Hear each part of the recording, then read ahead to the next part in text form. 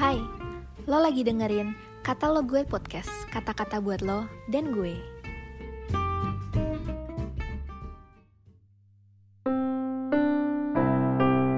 Shalom teman-teman semua, apa kabarnya nih?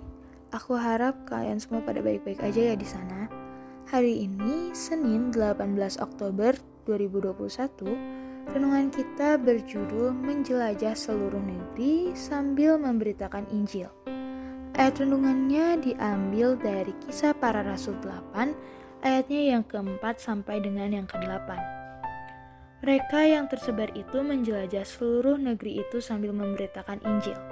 Dan Filipus pergi ke suatu kota di Samaria dan memberitakan Mesias kepada orang-orang di situ.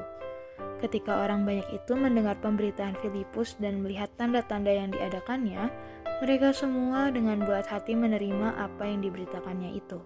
Sebab dari banyak orang yang kerasukan roh jahat, keluarlah roh-roh itu sambil berseru dengan suara keras, dan banyak juga orang lumpuh dan orang timpang yang disembuhkan. Maka sangatlah besar sukacita dalam kota itu. Nah teman-teman, Yerusalem sedang genting. Orang-orang percaya mulai dianiaya setelah Stefanus dibunuh dan menjadi martir pertama gereja. Penganiayaan ini ternyata berdampak besar loh bagi penginjilan. Karena orang-orang percaya yang menghindari dianiaya di Yerusalem akhirnya pergi menjelajah ke seluruh negeri. Dalam pelariannya mereka tidak diam. Mereka terus memberitakan Injil di daerah-daerah tempat mereka mengungsi. Salah satunya adalah Filipus, misionaris pertama. Filipus bukanlah rasul, dia salah satu diaken yang dipilih untuk melayani meja. Filipus sang diaken meninggalkan Yerusalem dan memilih kota di Samaria sebagai tempat pelariannya. Di sana Filipus memberitakan Injil. Kota itu kemungkinan adalah kota yang pernah disinggahi Yesus untuk mematahkan permusuhan antara orang Yahudi dan orang Samaria. Yesus saat itu bertemu dengan perempuan Samaria. Teman-teman, tidak mudah hidup dalam pengungsian atau pelarian seperti Filipus. Namun kasih Tuhan yang menguasai hati Filipus membuat dia terus memberitakan kabar baik kepada penduduk kota di Samaria. Tanda-tanda dan mujizat menyertai pemberitaan Injil yang membuat kota itu menerima Injil yang diberitakan Filipus.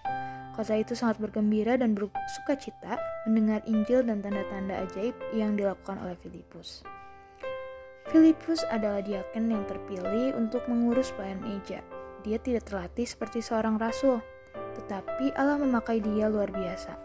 Seperti Filipus, kita pun dapat dipakai Allah untuk membawa keselamatan kepada penduduk kota ataupun satu bangsa. Asalkan kita mau dibentuk dan kita mau pergi untuk memberitakan Injil tersebut. Sekian renungan kita pada pagi hari ini. God bless you.